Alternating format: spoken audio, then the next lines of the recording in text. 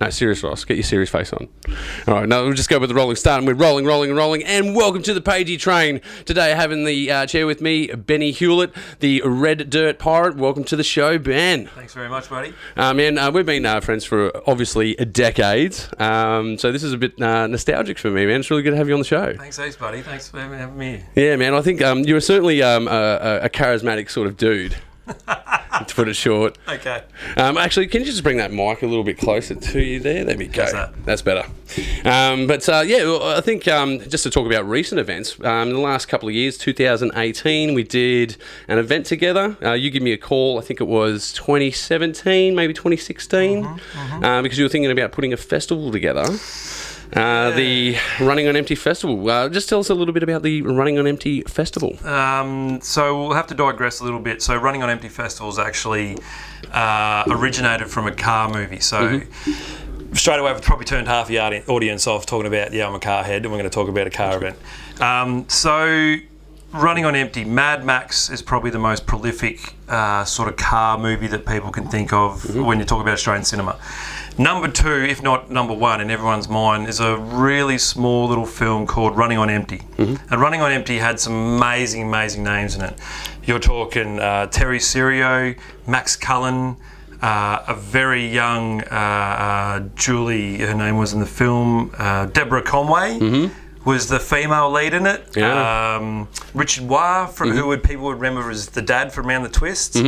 I do remember that. That was one of my favourite shows when I was a kid. Yeah, that's one of the spin-outs, and that's one of the ones that brought a lot of people into the movie when we brought it locally. Was he's the dad from Home and Away, and everyone's like, oh my god, I love. Round the Twist. Oh my god, I love Round the Twist, and that's what brought a lot of people on board with it. What other actors? If you go in. Never felt like this. Strange things happen when going round the twist. Tasman Lewis was in that. I distinctly remember having a crush on her. Yeah. Me too, actually. She did Broadway after that, actually. She did Wizard of Oz. Yeah, Mum took me down to see it, which was great because I got to stare at it for 2 hours straight. And there was another actor in the movie, Jeff Rowe, who was in Puberty Blues. Oh, man, look, a big shout out to all of that cast, by the way, but hanging out with Jeff Rowe was an experience. Just an amazing human being, someone I can put my hand on my heart now and say he's a really good friend of mine. But, unbelievable guy to talk to within the industry because he was very tied up with the Hoodoo Gurus for a long time. He did a lot of backing vocals on a lot of their albums. So if you want to talk about Australian music in the 80s and 90s, he's got his finger on the pulse for all of it. Talks about when he ran away to America to New Orleans for a couple of months and him and Michael Hutchence hung out for a little bit. Got some great yarns. Man, he would have some stories, that bloke, right? Yeah. So we've got to digress a little bit. So Running on Empty is this amazing little car film. Unlike Mad Max, the cars are the stars very foremost of the movie.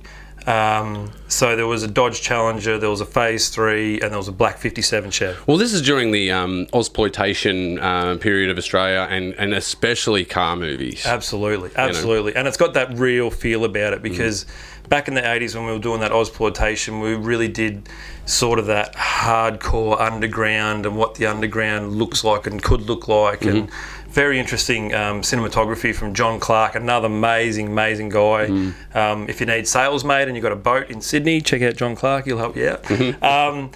So there'd always been Mad Max festivals, there'd always been showings of Mad Max, there'd been reunions for people in Mad Max and stuff like that out at Silverton where the most of the second movie was shot.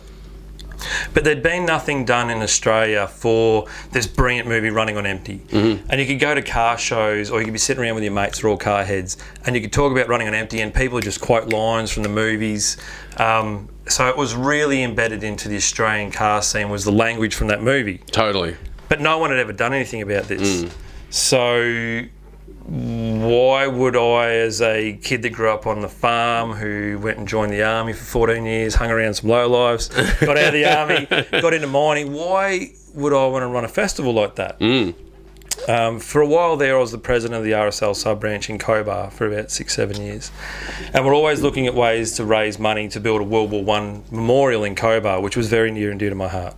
So I thought, how are we going to do a really fun fundraiser? And in 2015, we did a lot of very 100th anniversary from landing at Gallipoli and then conflicts in France later on, and we did a lot of ceremonies and stuff like that.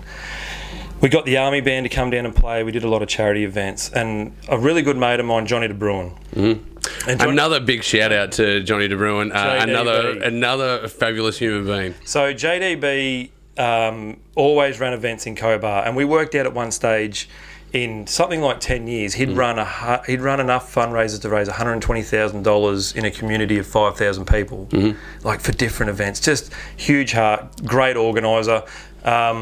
Logistics and flair, that's what you want Johnny for. And I said to Johnny when I first got to Cobar, I said, you know, Heaps of Running on Empty was actually shot in Cobar. He's like, oh, really? And I said, yeah. And we played it one night, and I said, look, that's down at the old reservoir. This is down the main pointing street. out the icons of the town. Yeah, the landmarks. Yeah. Anyway, I said, man, it'd be mad to have a festival here. It'd be mad to have a car festival here. And Johnny's always super enthusiastic. So he's like, should do it. I'm like, yeah. And I'm kind of one to always something really big that I know will be worthwhile. Kids, busy, work, some bullshit excuse. Yeah. Then the next year, so say like 2016, we're sitting around out by the Potbelly one night, have a few more beers, and Johnny goes, we should do that festival. And I'm like, yeah, it's just, I got so much. It is a lot of work. Oh, no, my it's a lot of guinea work. pigs having cesarean twins. It's just whatever bullshit excuse I come up with. 2017 comes up again, starting to get a little bit more serious. So we're sitting around one night. 2018 was the festival, wasn't it? Yeah. So 2017, we're sitting around one night, should do this festival. There's a lot of that involved. We should do the festival. And Johnny's like, we should do the festival. Okay, we should do the festival. We're just egging each other on. Like, should do the festival. Should do the festival. And then I was on night shift at the gold mine one night. Like, let's do the festival. So what do? Just something dumb, like start a Facebook page, start a web page, and then just go, this is the date we're going to do it, which was... Yeah, deadline's a big part of it, right? When you're setting out to do an endeavour like that, a deadline is really helpful. 100%. You need a deadline. Got something to strive for, you got an end date, and that puts pressure on you. And I think that's what a lot of people miss in this day and age. Like, you talk about stress and anxiety, but pressure makes people perform, and I think pressure is good. It's like you're in a band, you're a lead singer in a band. The day you go out on stage and you're not nervous to perform, do you think it'll ever give you that feedback that you get from No way, always nervous. Right. You're always nervous, and it's always, like, for instance, in a band, you'd set, like, all right, let's do an EP. Then you've got a deadline. Let's launch that EP. You've got another deadline. And there's your pressure. Yeah. So you got an end date, and you've got pressure to perform, so it puts pressure back on you. Yes. Yeah, pressure's the fuel that fires the engine. Yes, I can understand it gets to stress. Something might have happened in your personal life. Something might have happened in your professional life. Then you feel like you can't balance, and that's where the stress comes in. So they were my excuses. 2017, I pulled the pin on all those stresses and went, fuck it, let's just do it. So in the middle of the night, started all those Facebook pages, invited everyone I knew. And I thought, you know what? If we get 500 people to this thing, it'd be killer. Even if we got 150 people to this thing, 150 people at a car show, everyone pays $10. It's non-for-profit. I'm not, going to use it to go down and put it all on black at the casino. It's going to go towards a World War I. Lucky it come up black, because that would have been really, really bad. Right, 100%. So it was in the bio of why we're doing the event to have it as a World War I memorial for this town that didn't have one. And they had a big commitment during the First War. So it started off quite small and quite meek, and I'm a car guy and I know car people, and probably that worked in my favour. I'd done a lot of things in my previous life when I was still in the military with Street Machine magazine. Yeah, well, that's you're talking about there the Army drag car, right? Yeah. I've heard some interesting stories out of you over the Army drag car. So that's something we could definitely dive into. We can dive into that in a bit. But that was 4 years of my life. So during building a show car for the Army, I'd made these amazing contacts, and a lot of these contacts are now my very good personal friends that work for Street Machine magazine. Big shout out to the boys. Big shout out, guys. Doing a good job. Scotty, Simon, all the boys there. And I kind of use them to say, do you reckon this would have any legs? Do you reckon this will get momentum?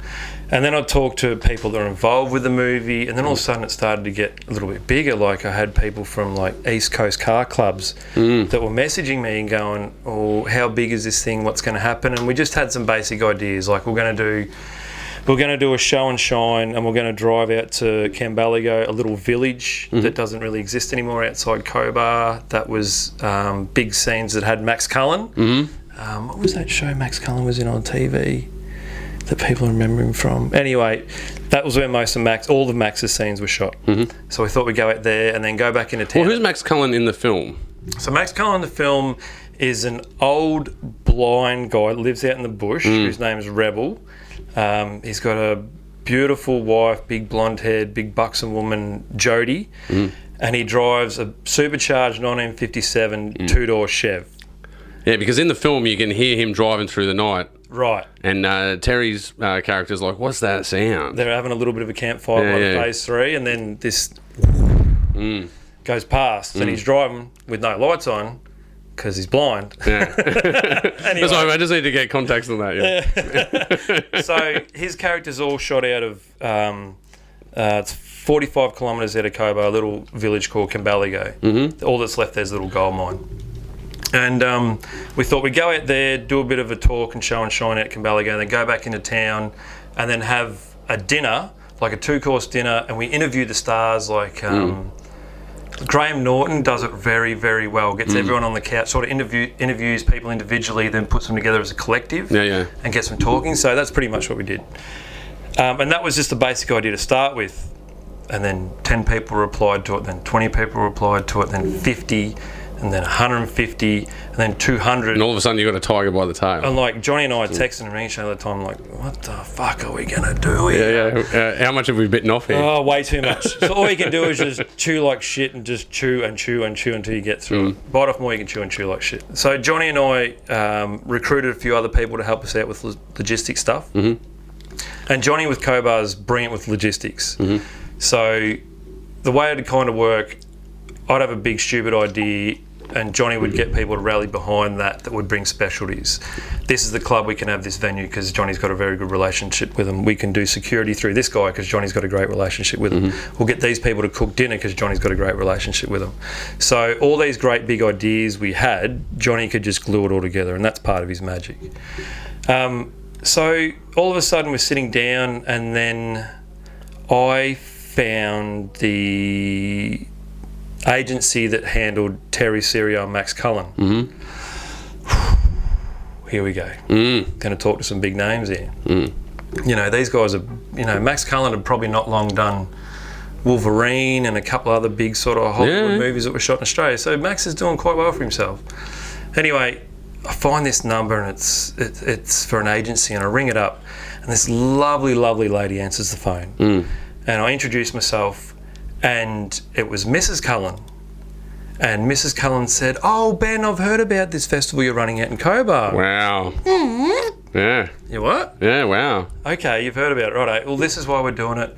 And she said, Max would absolutely love to be involved with that. Here's Max's mobile number. Give him a ring now. I know he's free. So I ring Max on his mobile, and straight away, because it's a number he doesn't know, who's this? Who's this? What's going on? And I said, "Oh, Mr. Cullen, my name's Ben Hewlett." I explained everything, and he goes, "Yep." He goes, "I've heard about this. Love to be involved. Send us one of those email things." And he goes, "And I'll read it and I'll get Send me an out." electronic letter and we can then proceed. Yep. So I had a bit of a rush out of that. I spoke to my brother about it, and that was a really good feeling. And then I contacted Terry Serio.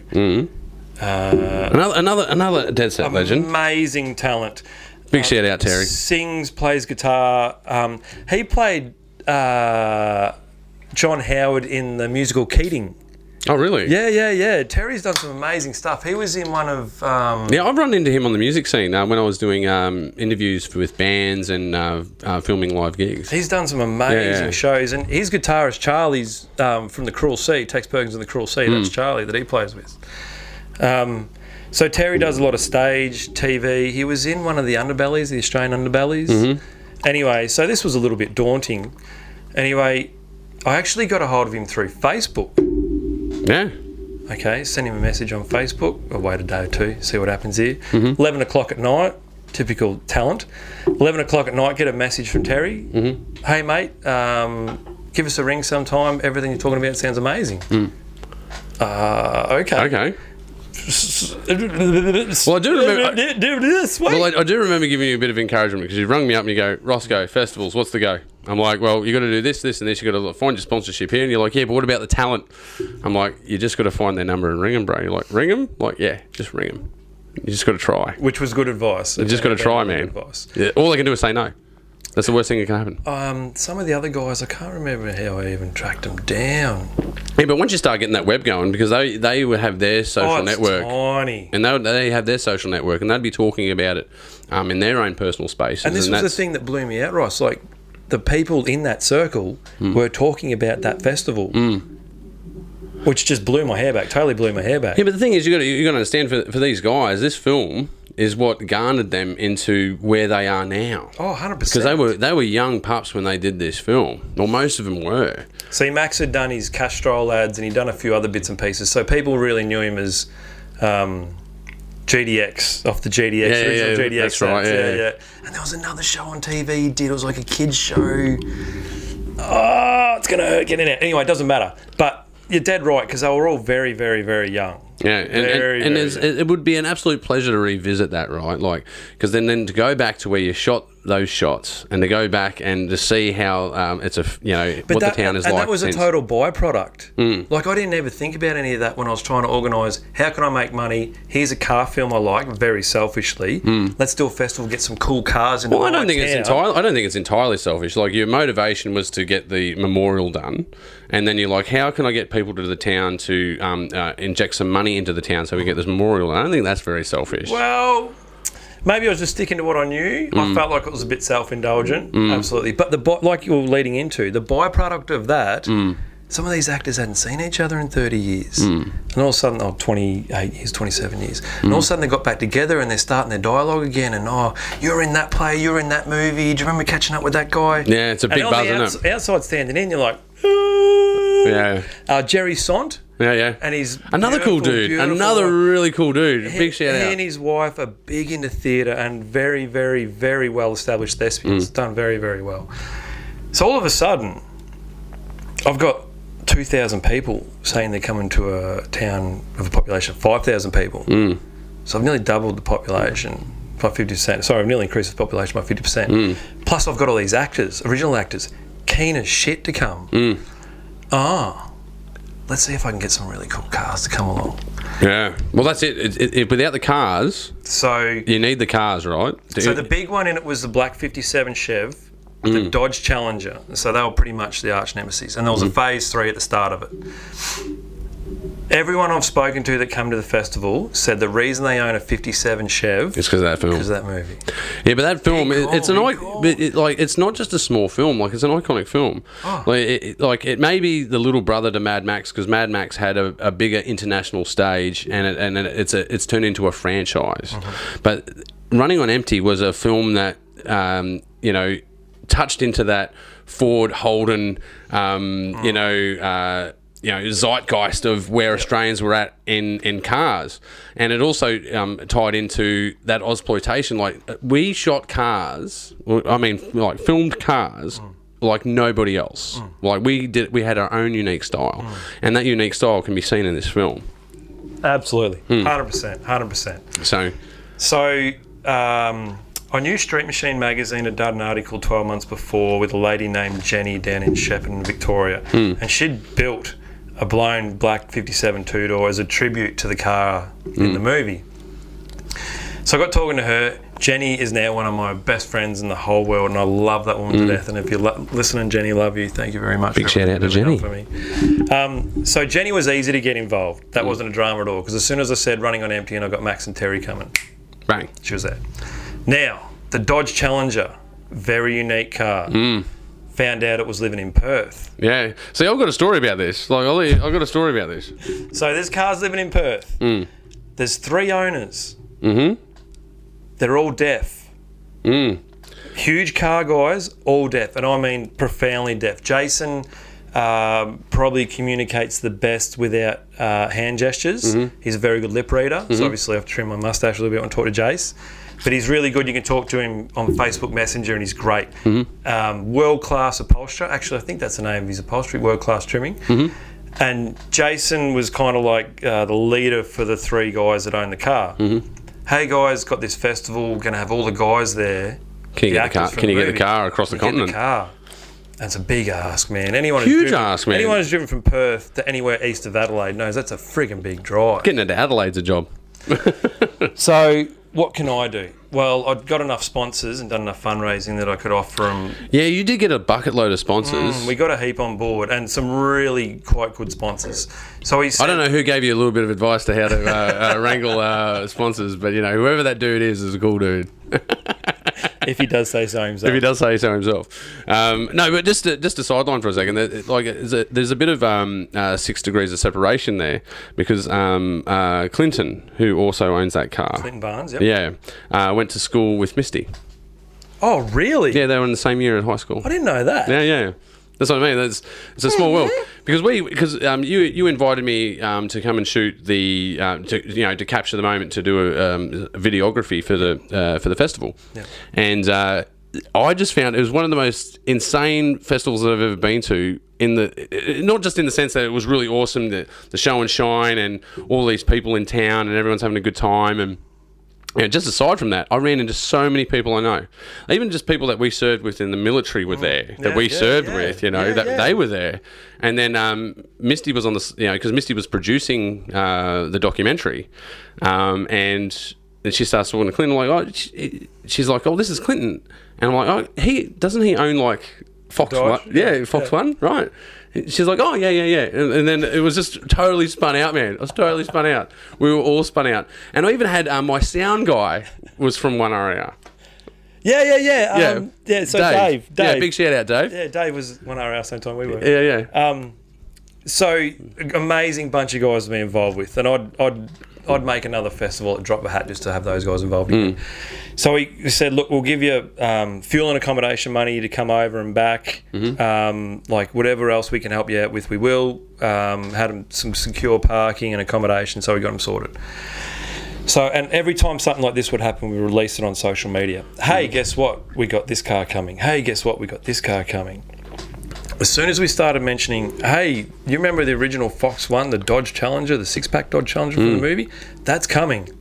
Went off its head. Yeah. Oh, by the way, Max Cullen, who was in the movie, is coming. Off its head. Yeah. Terry Sirio's coming. Jeff Rowe's coming. He played a character called Rammer.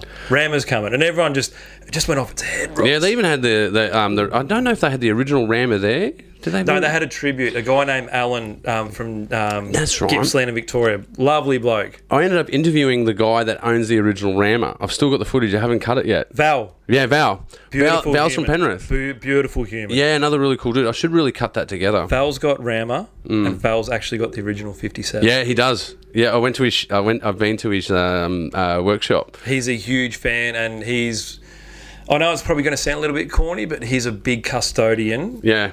For the stuff that made that movie. I think really the custodian's the right word for that. To more 6 degrees of separation, the guy that put me on to do that interview with Val was my old neighbour, because he watched the documentary. He goes, oh, Running on Empty, I know the guy that owns the cars from Running on Empty. Yeah. I didn't get that connection to do that interview through at the festival. No. Got it after.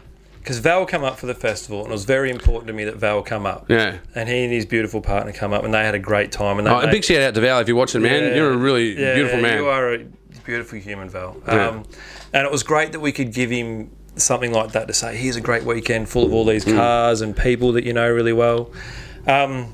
So all of a sudden, we've got to deal with a festival that's looking at 2,500 people.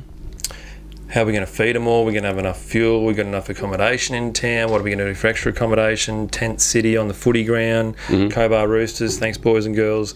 Feeding people, bedding people. I need a film crew. I need a documentary crew. Yeah, man, it was a great job. Yeah, had to go for the Refidex a couple of times for that one. Yeah. Oh, mate. You're the only client that's ever paid in advance, because I'm like, I need. I shit you not, man. It's an important story. Because when you live in hand to mouth sometimes, especially as a videographer and if you're freelancing, I was going to the wall at that point. I needed a client. And you rock up and you go, yeah, man, I need you to come up and shoot this thing. I'm like, yeah, great, because I offered to do it pro bono. Oh, eons ago, yeah. Yeah, I offered to do it pro bono for you because I'm like, yeah, man, I'm a bit flushed at the moment. I'll come up. A few things went a bit sour. I'm like, I'm not so flush anymore, man. I don't know if I come up. I'm like, no, I'll pay you, man. We've totally worked this out.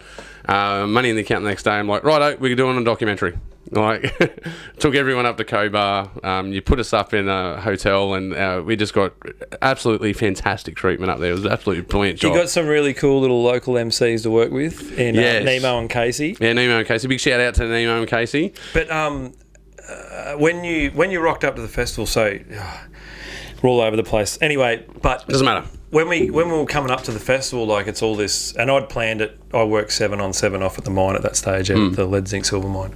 So I'd planned it on my days off. Selfish. And I'd also planned it on the same weekend as the Festival of the Miners Ghost in Cobar. And it wasn't to overrun that festival, it was to try and enhance that festival. Like, here's a running on empty festival. We're not going to do it every year for sure. But what we want to do is enhance one of Cobar's other festivals that exist. Yeah, you draw some attention to it, draw some attention to it. And then next year in late October, some grey nomads or some people that like cars or people like travelling go, remember when we went out Cobar late October? That was a fun little time. And we get an extra 50, 100 people back. That's a big injection of cash into a town of 5,000 people that lives and dies off mining. Yeah. Big time. Oh, look, man, when I was walking through town, because, you got to go from A to B to with the crew to do shooting and whatnot. And, you walk past a hairdresser, someone's getting a haircut. You walk past a restaurant, someone's getting a meal. And, it was just really good to see, the town had so much vibrance in it. It was a buzz, man. It was electric. And everyone I talked to was like, man, this is fantastic. We haven't had so many people in this town for such a long time. And all the car guys that come from inside out. So on the Thursday, so we haven't got anything official until the Saturday. So the Thursday, people started rolling in. All these mad cars are rolling in. And Russell Soper... Russ, you're the man. Yeah, Russ, man. I need to answer you more online, bro. I follow you a lot. I do follow you a lot. I love your fucking car, by the way. Beautiful Jesus. HQ. Beautiful HQ. That was his grandmother's HQ. Oh, really? Yeah, that was his grandmother's. Man, big shout out, mate. Oh, man, what a beautiful car. What a cool dude. So he'd driven a show car that had been in Street Machine magazine from Rockhampton, Mackay, all the way down to Cobar for the festival and back again. And he'd rocked up early. So what we did, we just set up deck chairs. And we just watched cars drive into Cobar. Yeah. And Sam McMinn, who I'd grown up with my whole life, born on the same day as me, a couple of years later. Yeah. Sam and I and my brother and Russell, we just sat there and watched everyone roll in. And all of a sudden we watched this, you could say sleepy little town. Let's watch this sleepy little town of Cobar.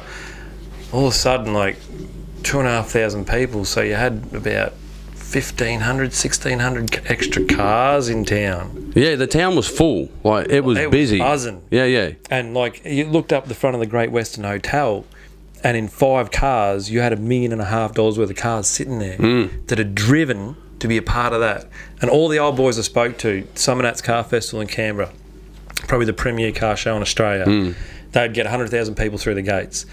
Everyone that was early days Summernats, like late 80s, come up to me and Johnny and said, this feels like early Summernats. Like, the police have got a great presence. No one's doing anything stupid. Everyone's cruising cars. You were a bit cheeky to the cops, though. They're good people. They're good. Those coppers are great people. But it was kind of like at one stage in the evening, it kind of felt like our version of American Graffiti. Yeah. Hanging out the front of the pub. That's eating really pizza, accurate. A couple of beers, someone would drive past. You want a lift? Yeah, man. And you go for a drive in a 2,000 horsepower blown alcohol 57 Chev and maybe drop a cheeky little skid up the front of the shops. Yeah. And the cops didn't do anything because you're pretty much just being a bit of a rogue, but you're being sensible. Yeah, well, I think when they started out, they're like, no burnouts, none of this, none of that. And you're like, all right, he's got 3 stripes. Everyone listen. Yep. And then it's sort of like, it's like the philosophy when you're like want to turn your stereo up loud and annoy your neighbour. Don't turn it up all the way straight away. Just slowly, incrementally turn it up. And I think that was a bit of part of the cars. Crowd did. I think that's what they did, yeah. And I think the police found their limit and the crowd understood that. Yeah. What? The only time I saw police pulling on over was a P-plater being a moron. Sorry, the general demographic of drivers is not very good. Well, it is a known fact. Let's just, we've been P-platers. Shit. Someone did a dangerous sort of overtaking manoeuvre down the main street around someone else. The cop pulled him up about it. that was it. That was about it. No, I must say though, I was Devo because I only got a little bit of footage of Fox 1. And if I had a second camera crew, I would have had them in the workshop working on Fox 1. I just missing that footage was just so painful. So on the Friday night, Thursday night was everyone sort of bumping in. Friday was just hang out downtown and watch cars cruise. Friday night was just the same thing, but just watching people cruise up and down. And we decided to show the movie out at the Cobar Camels Rugby Union Club. That's right, yeah. Had the blow-up screen. People just flopped in, watched the movie. Yeah, they just rocked up in their cars and watched the movie. It was really cool. Bit of a barbecue going, bit of music, killed the music, brought the actors in. Brought the actors in before the movie. So, hey everyone, here's the actors. And everyone was gobsmacked that the actors were actually there. Like, people like... Yeah, they did have that. Just couldn't. They did have that. They couldn't believe that you pulled this together. This is Terry Serio. This is Richard Moore. This is. And they're back in town. Jeff Rowe. Like, these are the Jerry Sant. No, after how many years though? Most attractive man we had there all weekend, Mr. Jerry Sant. Beautiful human. Yeah, he's a very cool dude. He was actually really cool to interview. Actually, all of them were cool to interview. Especially Jeff Rowe. He was absolutely hilarious. The human snake charmer. Well, Terry's very serious about his business. He's an artist. He's very serious, flamboyant nonetheless. But engaging. Yeah. Knows on it, right? Yeah. But Jeff Rowe is fucking hilarious. Jeff Rowe's kind of like... He's a loose cannon.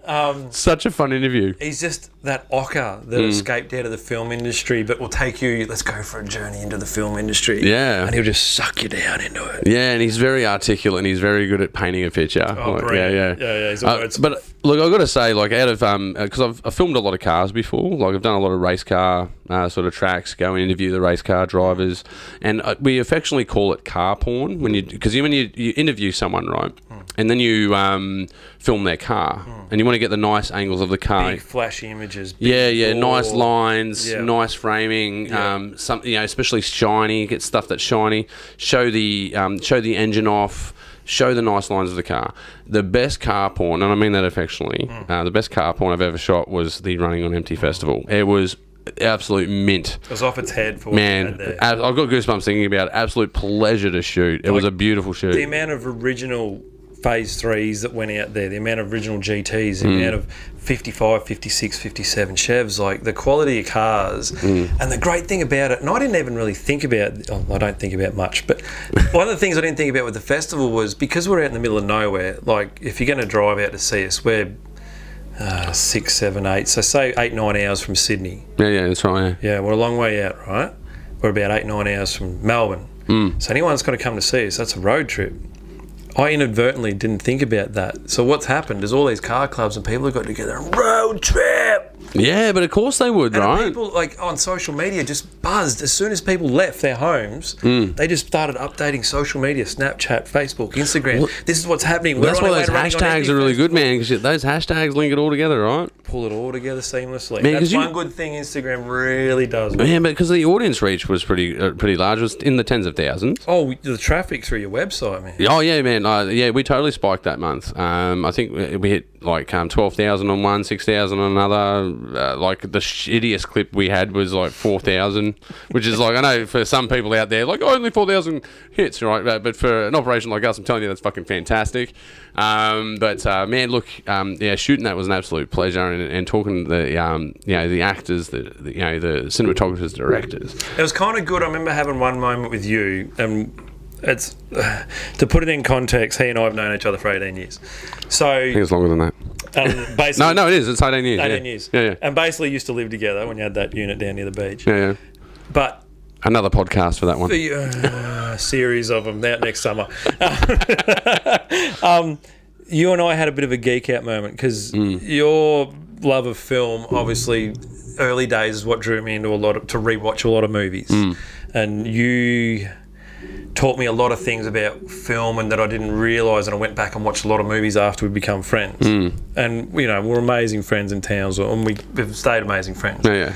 But I remember that one moment when we rocked up to the motel and Terry and Jeff and Jerry and everyone was there, And we were talking to everyone, and then we sort of looked at each other and we had that bit of a geek out moment, like, fuck, this is fucking cool, man. It's fucking Jeff Rowe, man. Good to ask you for fucking iconic film. Running on empty.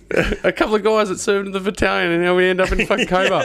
But here's another strange fact, though. That's not the first shoot I've done in Cobar, though. I did a shoot with you in Cobar when I was doing short films. That was early days. That was 2012 or 13. Yeah, 2013 we come out and shot The Red, which was a big shout out to Matt Lechin.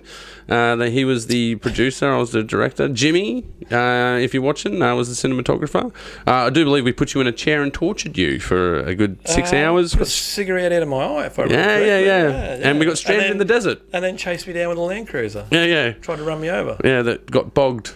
Anyway, other things we won't talk about. Yeah. I'm pretty sure you and Chinny have actually talked about that on a podcast. We have actually talked about that before. We don't need to go back into how thin of a budget we were on.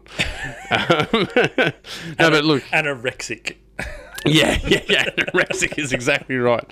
But look, you guys should totally check out Running on Empty Festival. Like it's on, where can they find the Running on Empty Festival? YouTube, there's heaps of good stuff on YouTube. If you look up Running on Empty Festival, there's still a page with a bit of a discussion on Facebook kicking around if you want to look at that.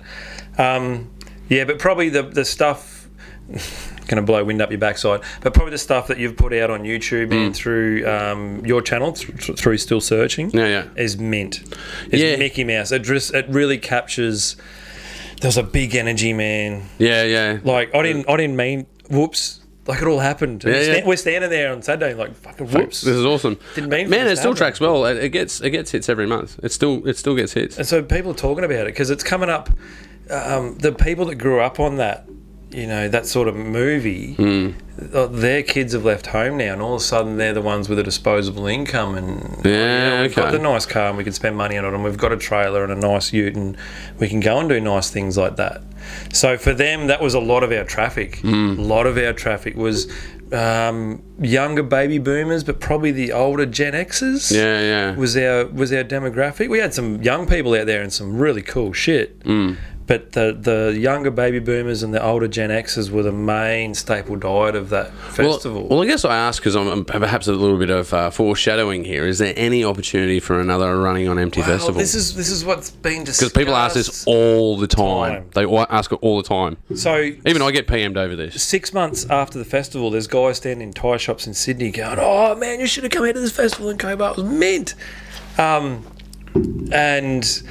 The reality of it is, prior to the last couple of months, we're definitely thinking about it for a sort of 2022 or 2023 would be the 40th.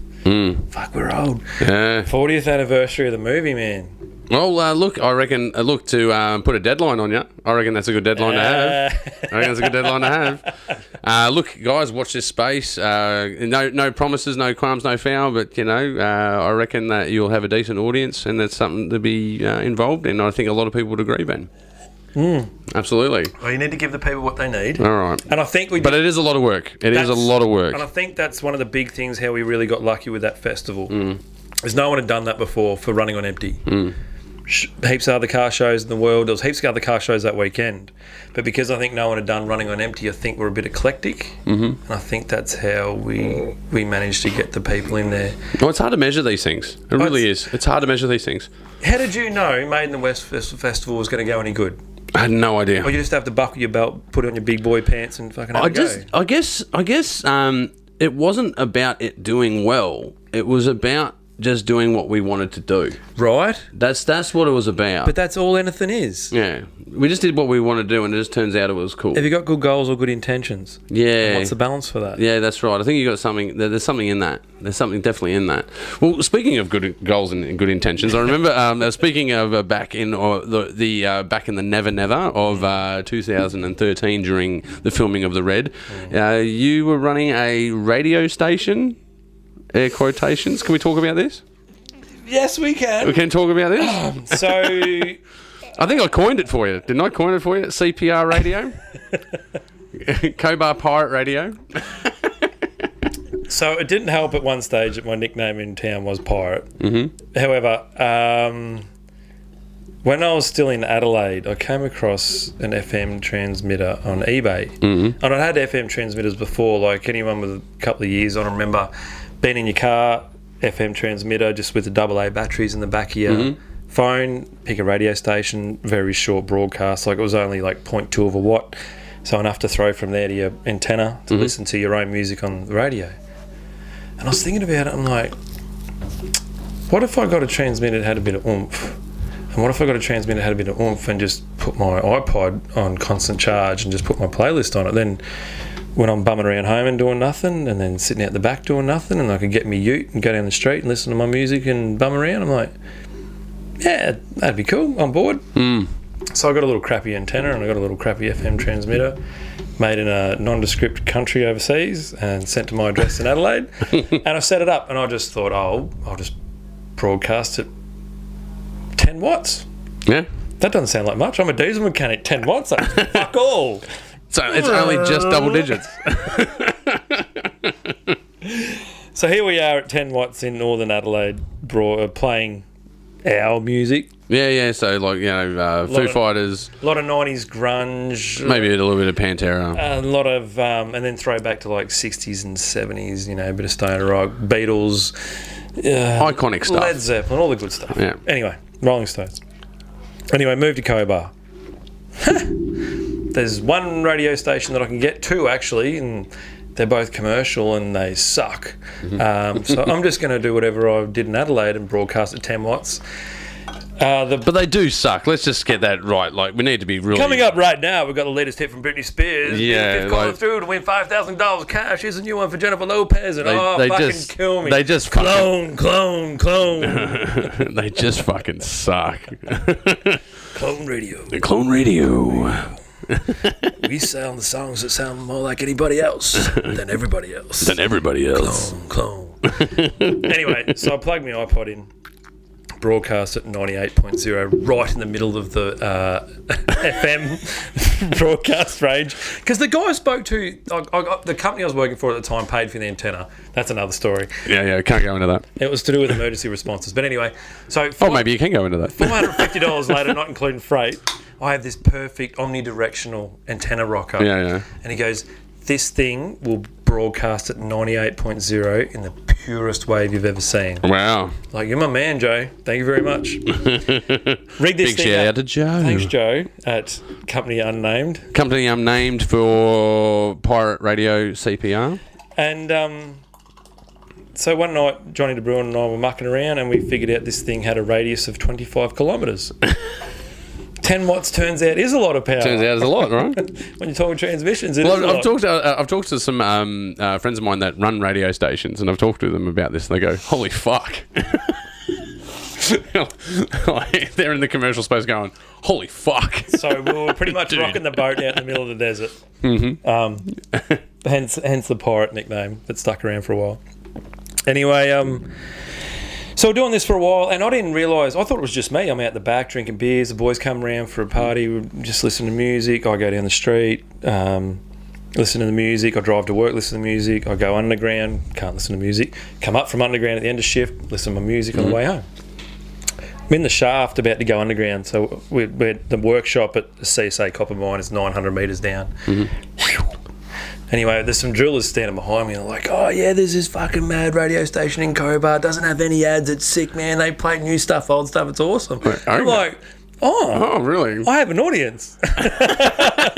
Fuck me, people are using the search function on their fucking radios in Cobar. Wow. Yeah, but they would though, right? You just scan through, you're like, nah. Oh, remember before how I said I don't think about much? Yeah. I don't think about much. I don't even think people would use the search function and go, oh, what's this? Yeah. Anyway, the next thing I knew about it was my next door neighbour, Sabrina Wells. Sabrina worked at the shoe shop, Rosie's shoe shop in Cobar, and she found the radio station one day. She's playing at work, and she goes, and you're playing some really good music. She's got a great taste in music. She goes, you're playing some really good music, and then an older couple come into the store right when NWA started playing one of their very, very prolific tracks. What, like, fuck the police? So as she's diving over the counter to hit the volume on the radio, she said, yeah, no, you need a language warning on it. I'm like, nah. No. If you don't like it, tune out. That's my advice on censorship. Yeah. Well, So it is a bit of the Wild West. So we're doing that for ages, man. Like, we'd have parties, like, we'd have cutout parties, like shearers have cutout parties. We'd have the end of shift. So 7 days straight. What do you mean a cutout party? What does that mean? So when you're shearing, you're going flat out every day. You're working every day. And then all you want to do is get to knock-off day. When you get to knock-off day, you'll go and sit in the pub for a week and have a cutout party because you're finished, not working. Okay. When you're working at the mine, you work for 7 days straight. And I was working out this cool little mine at the time. Endeavour's where it started. And you're out of town 47 Ks. And all you could talk about the last day of work, we'd start on Wednesday, finish on Tuesday. And all you could talk about Tuesday after lunch was, where are we going to get on the beers tonight? Oh, come to my joint. You know, we've got everything there, got a bar, we just stock it up. So we usually go to the pub until we get asked to leave or kicked out, whichever term you like. And we go back to my joint, party on, put FM radio on or turn it up. And then guys would start ringing in from around town. Hey, dude, we're at home listening to your radio station. You can put this song on. Yeah, man, I'll chuck it up next. No worries. They're like, you're taking requests. Yeah, taking requests. Anyway, yeah, that is mint. One night we got Chris Harris and I got drunk and we put a microphone on there and we just did a little bit of talk back. We're blind, just telling jokes, mucking around. And this went on for a couple of years. There was a certain individual in town who was in the middle of doing the paperwork to start a community radio station, which turned out which was his own benefit. Anyway, this particular... Someone got wind that you were doing something cool and they thought, maybe I can do it better? This person contacted the Australian Communications and Media Authority, an organisation which I'd never dealt with before after all my time in the government. They're a little bit serious. Very. I received a one-page letter, and that was entailing a $250,000 fine or 2 years imprisonment, or both. Both would be bad. Might have to ring these people. This doesn't seem like he's fucking around. Yeah, well, they have a policy that you have to show the evidence of the destruction of your device. Interesting you bring that up, Ross. This particular that I decided to ring this individual. I can't remember his name. Why would you? So I rang him. I have the email somewhere. I rang him. I don't name my squeegees. I was going to frame it. I rang this individual and... I name cars, but I don't name squeegees. Or plungers. I thought I'd just ease into this situation, and I explained that I had a transmitter and I was using it for my own personal use, and I didn't realise it was broadcasting out to the public. And he said, what kind of power are you broadcasting with? And I thought, just think of a number that's really low. And I'm a diesel mechanic, so I'm not very smart. And I'm like, 2? He's like, 2 watts? Oh my God, like, you know, the local air traffic and blah, blah. I'm like, whoa. Chill the fuck out, man. Like, 2 watts. And he goes, no one should be able to broadcast over 0.5 or what? Like, you can't do fuck all with that. But you're sending it out to them. Regardless. It would have been the biggest sprinkler in the bloody Central Australia. It wasn't like I was trying to fucking brainwash people, all right? You just play music, man. You just play music, right? Freedom to the people. But, you know, you got APRA, you got ACMA. There are rules. Fucking fascist. Anyway, so I transmitted back and forth a couple of times via email, and a very intelligent human, because I gave him the best.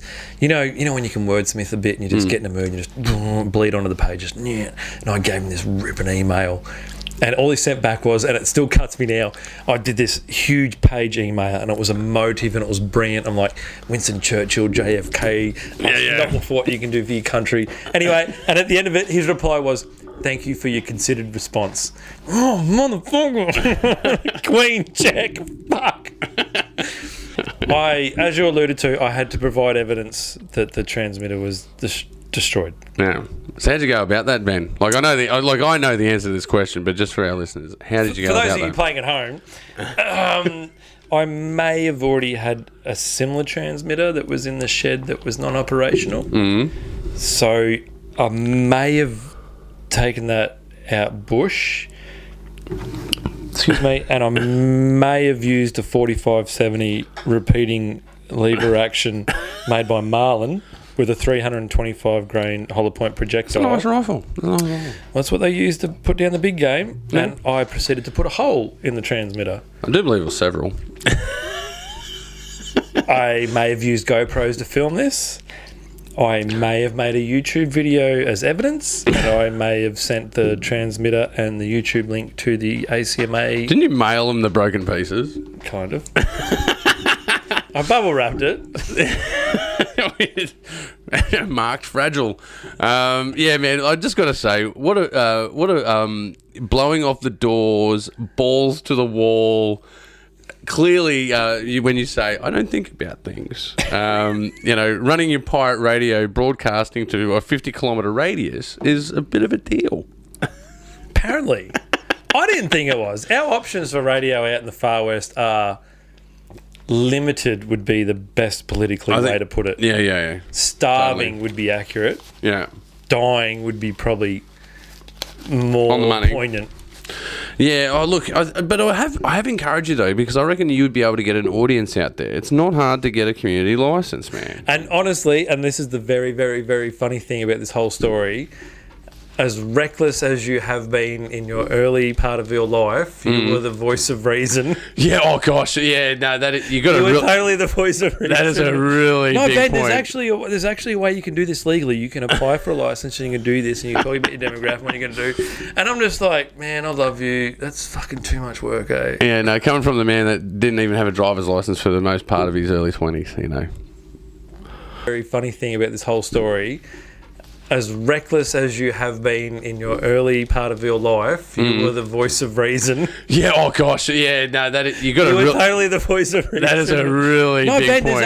there's actually a way you can do this legally. You can apply for a licence and you can do this, and you can talk about your demographic, what you're going to do. And I'm just like, man, I love you. That's fucking too much work, eh? Yeah, no, coming from the man that didn't even have a driver's licence for the most part of his early 20s, you know. That is true. That is how things have changed. How things have changed. That's where you're going with that. But look, you did talk about, though, before, you did touch on it before, about your relationship with Street Magazine. And because you knew them from doing the Burnout car. Is it the Burnout car or the drag car? What do they call that? Is it the... I don't even know. There's no name for that? They called it Project Cassowary, Armageddon, which was a Land Rover, the 6-wheel drive Land Rover. That's it, Armageddon, yeah. And then the following one that followed it was Project Digger, which was the LTD. What did we even call that? We just called it Project Digger. Yeah, no, it was because you built that LTD, and I remember having a beer with you once upon a time somewhere, believe it or not, and you were talking about you were in a mess with a whole bunch of officers, and they were talking about advertising revenue, or no, advertising spending on recruiting campaigning, and you managed to chest poke a general. Chest poke's a heavy word. Give me $1 million and I'll get you more recruitment. 1.34 over 2 years for recruitment. Yeah, and build the profile. And build profile for tradesmen to do a trade in the army. I'm just speculating. I don't know if that's true or not. I'm just speculating. There's a version of that story that did exist. Yeah. I guess my point is that you managed to take a recruitment campaign, siphon their money, and build the car that you wanted. Maybe. I said before, selfish indulgences. Allegedly. But I guess as well, like because that was a really cool project, man. But getting onto that cool project, though, you had to go and purchase this car. Oh, God. The Phantom story? Yeah. I'll tell you the Phantom story if I tell you a general story after. All right. If you tell me the Phantom story, you got to... Yeah, I'll give you that. We've got time for that. Okay. Everyone in their life goes on some kind of journey, metaphorically, spiritually, physically, and they just meet random people. So for this project, we actually purchased 2 cars. One car we purchased to strip down to nothing and build back up as the showpiece. And just to be clear, these are cars for the military to do public relations. Yep. So it's basically engage people physically and on media and social media to talk about doing trades in the army. So we purchased a 1978 Ford LTD, which was the staff car in the late 80s they used. And we decided... Is that true? Yeah, we actually used them as staff cars. Wow, I didn't know that. I didn't know that. Yeah. Okay. So the Generals are cruising around in them. So we decided we'll hot up one of them because it's based on an XC Falcon. Cool car. Let's do up one of them. Yeah. So we decided to buy 2 of them. And one of them was going to be, let's build up a car that goes okay and we can practice with the apprentices driving. Yeah. And the other one's going to be the full-blown show car with all the money and time's going to go to. Yeah. No worries. Brian, a really good mate of mine. Big Brian, shout out to Brian. BK's a titan of a man. He's a beautiful human. Absolutely fantastic human. Petters, he owns Petters. Yeah, he owns a parts store. Petters suspension. If I'll find out and I'll get back to you on that. Yeah. Call me, I know a guy. Yeah. He owns a parts store and it's Petters, I think. He's brilliant. Yeah. Anyway, so Brian and I go down to Gippsland in Victoria, go down to Moe, which stands for moccasins on everyone. No, Moe's a nice place. It is. Single mums everywhere. Moccasins on everyone. Check it out. Get a brochure. Yeah. Go on holiday. So we go down to Moe and we're going to purchase a 1978 Ford LTD as a practice car. 351 Cleveland, beautiful interior, purple paint.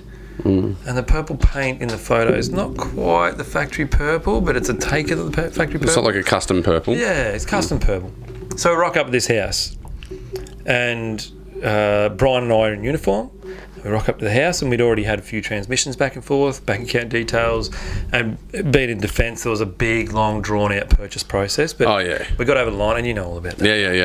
Yeah. Anyway. So much red tape, folks, if you're working in for the government. No doubt about it. Drowning in it. Yeah. So we rock up at this house. That's what I was good at, man. Know your paperwork. Clean lines. Knock on the door. We get invited in. Hell of a nice guy. Is a hell of a nice guy. I can't remember his name. Bob. Let's call him Bob. Bob's a beautiful human, really nice guy. Big shout out to Bob. Big Ford fan. We go into his house and one of the walls in the lounge room's purple, like really purple. I'm like, oh yeah, that's a different choice for a lounge room, purple, yep. And he goes, sit down, you guys want a coffee? Like, oh yeah, we just drove like 4 or 5 hours, I love a coffee, so he makes us a coffee. And we sit on a purple couch in a lounge room with a purple wall, and there's phantom cushions, like the Phantom comic cushions. And Brian and I are sort of looking at each other. And Brian and I have known each other for a long time, so there's a lot of non-verbal communication going on. Yeah, of course, yeah. So we're doing a lot of eyebrows. What the fuck? What the fuck's going on here? So we're Phantom purple couch, Phantom cushions, like that's getting a bit heavy. And we look over and there's a TV cabinet and there's like frame Phantom comic. And there's another cabinet beside us and it's glass.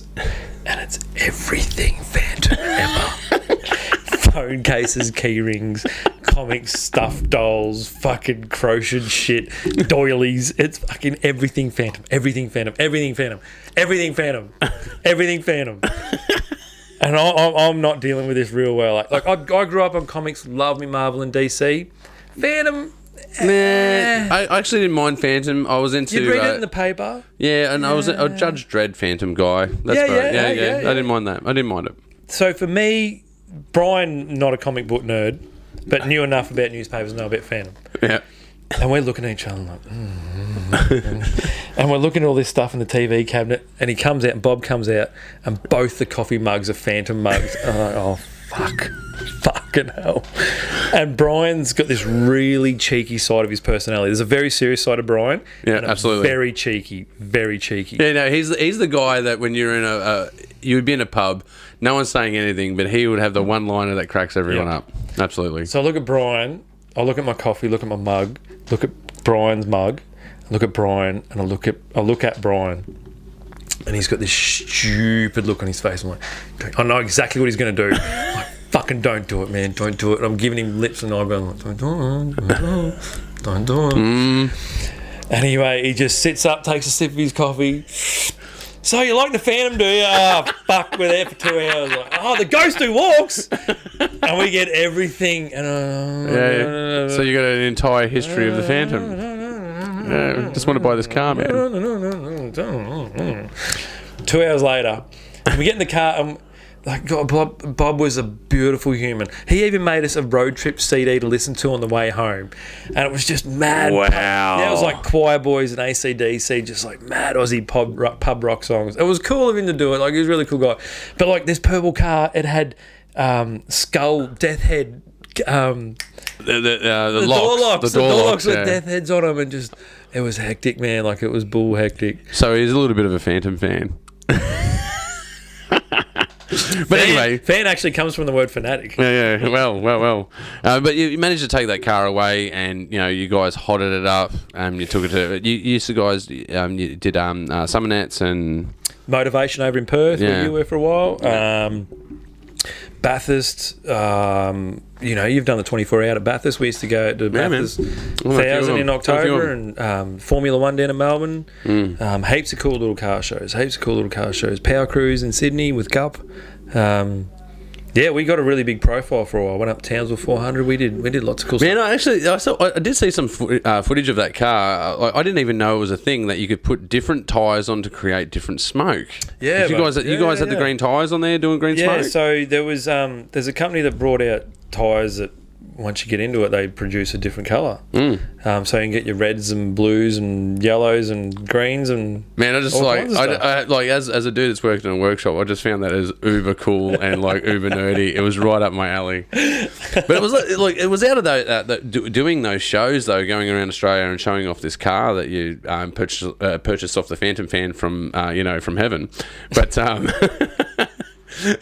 Bob, big shout out. Yeah. But it was that the contacts through that you got through into Street Machine, and that sort of fed into the Running on Empty Festival and other endeavours that you had. Yeah. But you guys do a podcast, yeah? What's the name of that podcast? So that's a bit of a side one. It's called the Thong Slappers. Thong Slappers. Yeah. So tell us a little bit about what's the Thong Slappers all about? So the Thong Slappers, two amazing car heads. Simo and Redmond. And Simo is here's another job, but he does a bit of journalism for Street Machine magazine, and he's an amazing guy. Anyone who's done anything in the car scene in Australia since the 80s, Simon knows everything about. Excuse me. Redmond is a wordsmith, and he's done a lot of amateur journalism, a lot of submission stuff. He even Australian Dirt Bike magazine, he used to have a column. Everyone loves Redmond. And he's like myself. He's a miner. Diesel mechanic. I think he works out near Alice Springs at the moment. So these guys got together and they decided to have a podcast about the Australian streetcar scene. Very eclectic. They've got some amazing listeners, big demographic. And one of the other things they do, as well as talk about the Australian streetcar scene, is they review Australian Street Machine magazine every month. Yeah. So you're talking about a publication that reaches about 150,000 people every month. Yeah, it's a big audience, right? Big audience, man. Huge audience. So the Street Machine guys, Talfo, who's the editor, Scotty Taylor, who's the deputy editor, and he and I have got this amazing friendship from early days when I was still in the army doing the car. And he only lived up the road in Holbrook at the time. We were at Albury Wodonga at the base there. I think I've interviewed him. Yeah. You would have spoken to Scotty. He's a cool dude. He's a really cool dude. But there's like Simon Davidson, the most amazing photographer you ever met. Boris Visevic, who's the most beautiful human being in the car scene ever. Like, if you can be Eastern European with an Australian accent and have a head of hair like that, drive a Rambler and surf in Perth. Shout out to Boris. These amazing guys. So what we do is, what Simon and Redmond do is they review the magazine every month. And they talk about stuff that's going on in the scene. They talk about what it was like growing up in the 80s and 90s in the scene. And I've just been brought in every now and again to do like a special on the festival, the Running on Empty Festival.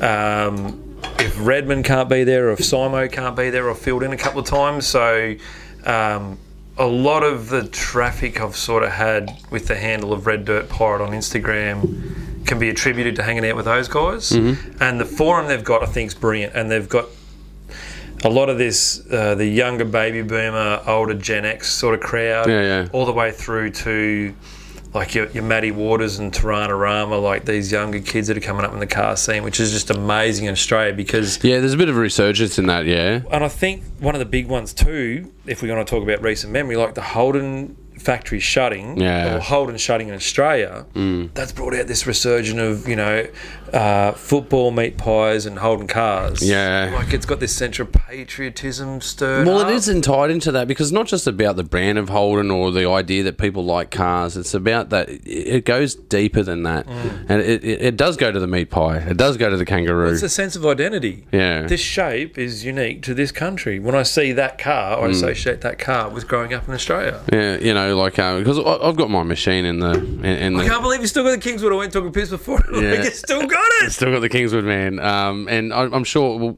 for those that you don't know, I own a HZ Kingswood, and it's pretty mint.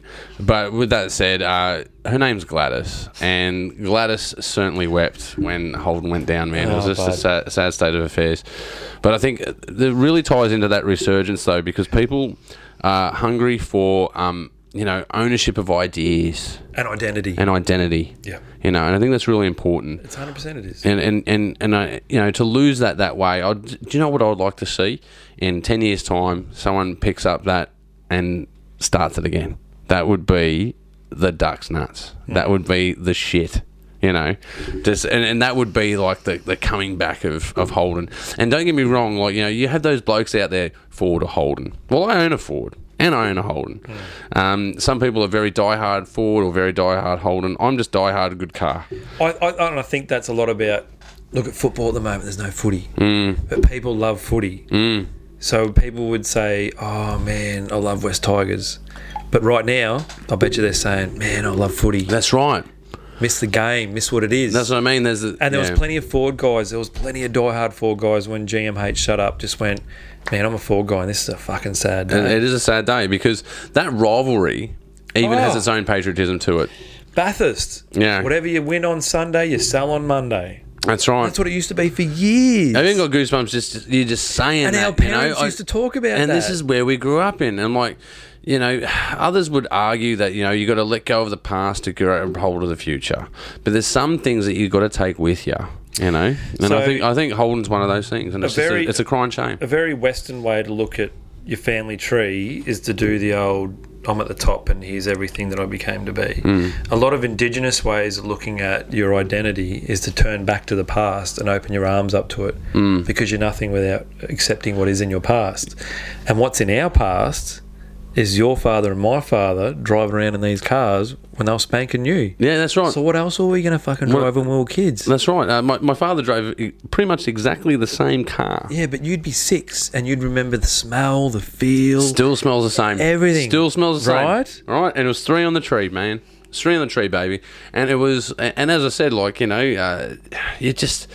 it's just a crying shame that it's gone that way. But what I'd like to see in the future is some billionaire magnate that goes, you know what? That sucks. James Packer. Let's fix that problem. Lindsay Fox. I think Lindsay Fox is a bit of a car head. Yeah, man. Like you guys have got the spondula. You got to get it going, right? You got to get the spondula.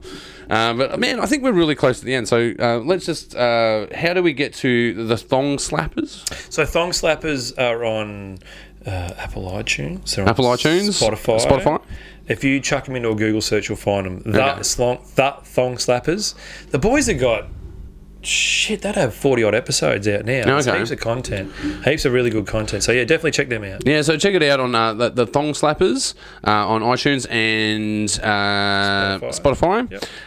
But before we go, I've obviously got to do the plug for the Still Searching Productions dealio. If you need any Foley done, if you need any promos done, if you need any commercials done, if you want to make a movie, just contact me personally, or you can find me at stillsearchingproductions@gmail.com, or just find and check out my website, stillsearchingproductions.com. And if you haven't checked it out before, check out Made in the West Film Festival, because festivals are what makes the world go round. 100%, brother. But Ben, it's been an absolute pleasure having you on the show. That's been a goal of mine for a long time since starting the show, having you on the show. Thank you. We've shared a lot of paths together.